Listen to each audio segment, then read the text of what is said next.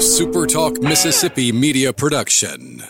Did you know Toyota of Brookhaven has sold more new vehicles the last 2 years than any other dealership in Southwest Mississippi?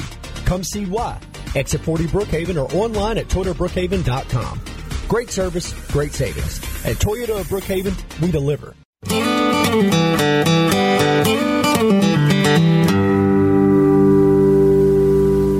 Hey, welcome to another edition of Mississippi Magic. As we open the book to another episode in researching the history of the subjects of each of these stories, really not surprised how many came from small communities and towns, because we are a rural state. And we also know that many survived on the farms across the state. But another common denominator was the importance of the lumber industry as a means of survival. Take, for instance, Robert. Born in yet another very rural and very small Mississippi community, little community yet today, with only about 500 good folks, still surrounded by a forest, the same woods where his dad cut and sold timber. In this edition called Bet the House. But first, this reminder from our good friends at Divini Equipment making this podcast available.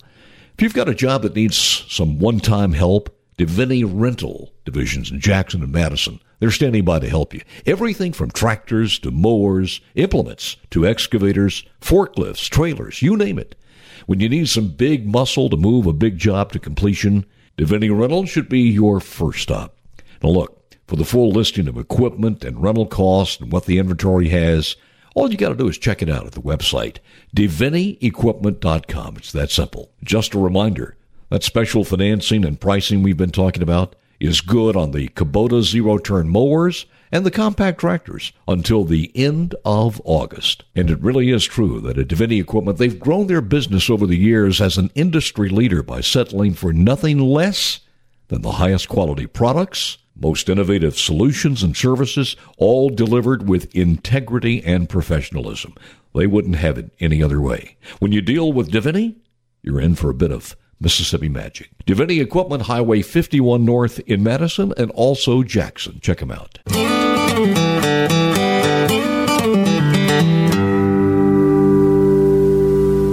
Robert came into the world at the end of World War II, a baby boomer, when Johnny came marching home again, and so did his dad and thousands of other soldiers, ready to get on with their lives. And that his parents did. His dad was into timber, his mom into teaching.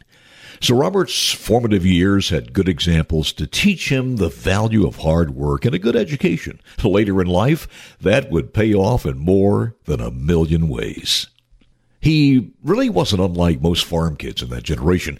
Never remembers not working. Well before school started in the dark of night, he was expected to wake up without constant parental pleading before school started. That meant riding to where the stack of papers were delivered, rolling them, putting on the rubber band, and making sure they were all delivered in the proper place before 7 a.m. Most times his first stop at school was to wash his hands to get all the ink off so he wouldn't stain his classwork. At some point, the family left the farm and traveled north. Robert enrolled in a new school and became his mom's star student, finally receiving honors in high school, and then a master's degree in public affairs from Princeton University. Armed with a great education and good contacts made along the way, he applied for an open PR position in Washington, D.C. at Public Broadcasting Corporation, and Robert got it. But here's where the ordinary turns to special. You see, the kid born in a small Mississippi town didn't just spend 8 years there. He soaked up everything like a dry sponge in a pouring rain. He wanted to learn everything about television. He was fascinated by each incremental part, from the audience to the accounting.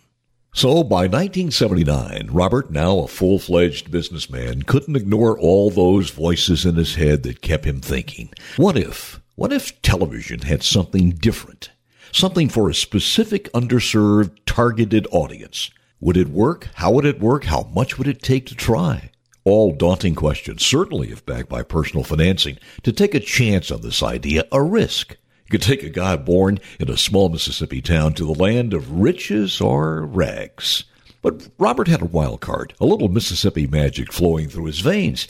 He took that dream and his willingness to take a risk and bet the house. Put everything on the line. For Robert, it was a lifetime bet with a capital B-E-T.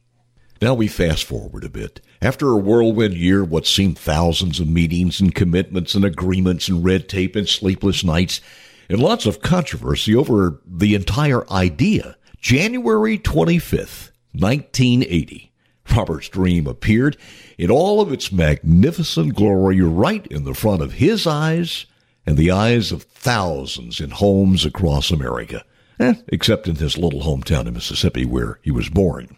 As a matter of fact, the longevity of Robert's dreams were quite uncertain in those first few months of existence. The meager 2 hours of programming were just seen in selected cities across America. That was nowhere near enough to survive in the competitive world of television advertising.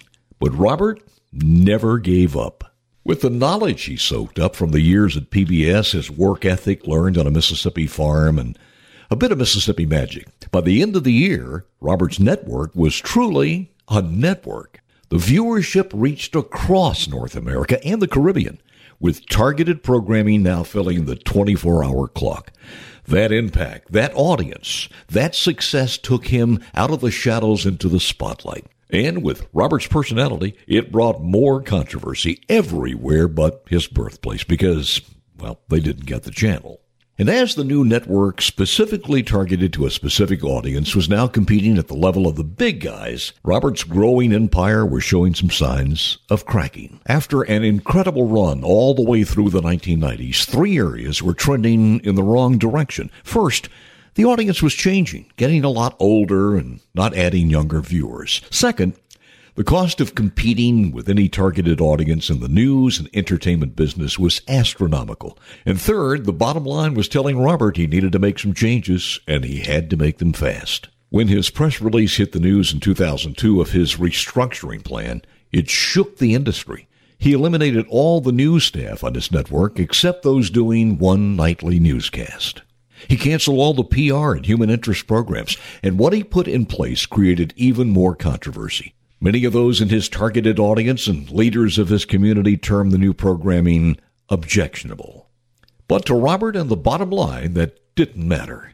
Robert's idea for a dramatic change in programming and cost turned a worrisome balance sheet into a company primed for purchase by a larger suitor, and that suitor was a giant called Viacom. They loved the bottom line and the audience growth so much, with the network now reaching almost 65 million homes across America. How much did they love it? Well, Viacom loved it so much they paid Robert $3 billion for his dream. Billion with a B. Robert's decision to bet the house paid off. When the buyout happened, every trade magazine, every TV newscast, every newspaper in America profiled Robert's success story, and rightfully so. He reached the pinnacle of capitalism. He became the first African-American billionaire in America. He became the first black majority owner of an NBA team with the purchase of the Charlotte Bobcats, and just 7 years later selling his stake in the team to a guy named Michael Jordan.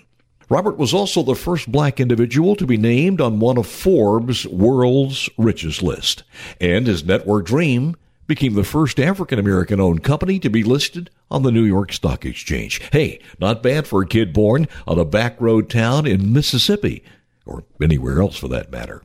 As Robert moved from the TV spotlight to his new consulting business, controversy seemed to just take a liking to him, even in his personal life.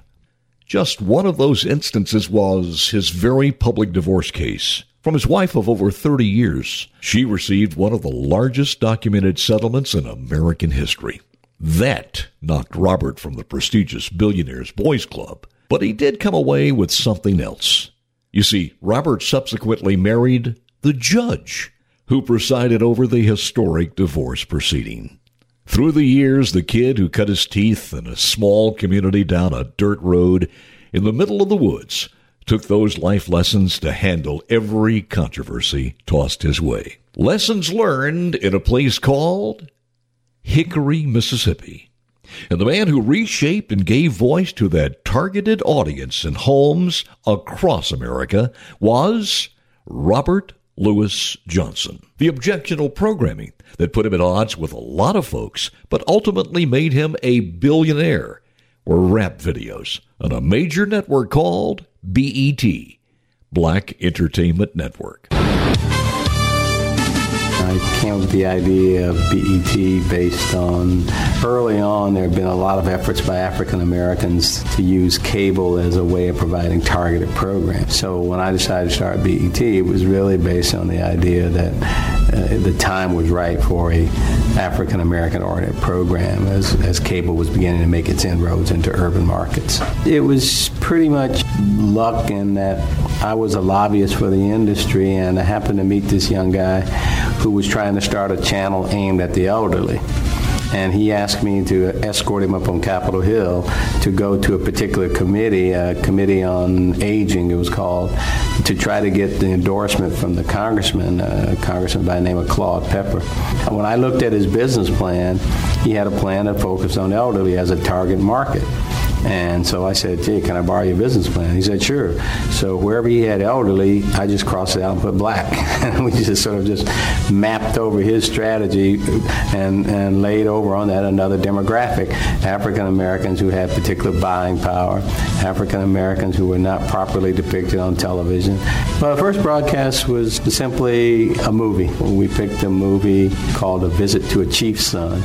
It was a movie about a white kid who goes on a sort of photo safari with his father, meets an African kid, a son of an African tribal chieftain. You wanted to put something on in this business that wouldn't intimidate anybody, wouldn't create any kind of issue about what, quote, black entertainment was. And so that was the first show that went on the air. It is amazing. Least you think this Mississippi Magic doesn't deserve merit? Think about it.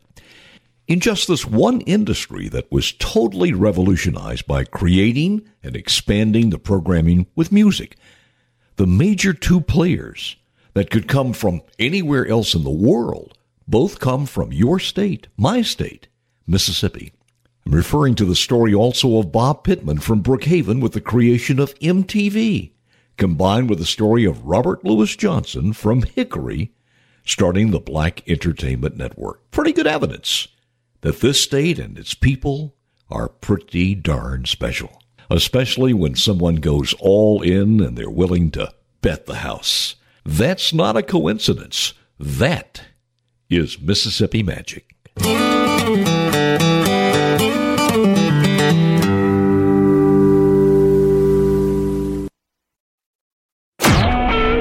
SuperTalk Mississippi media production.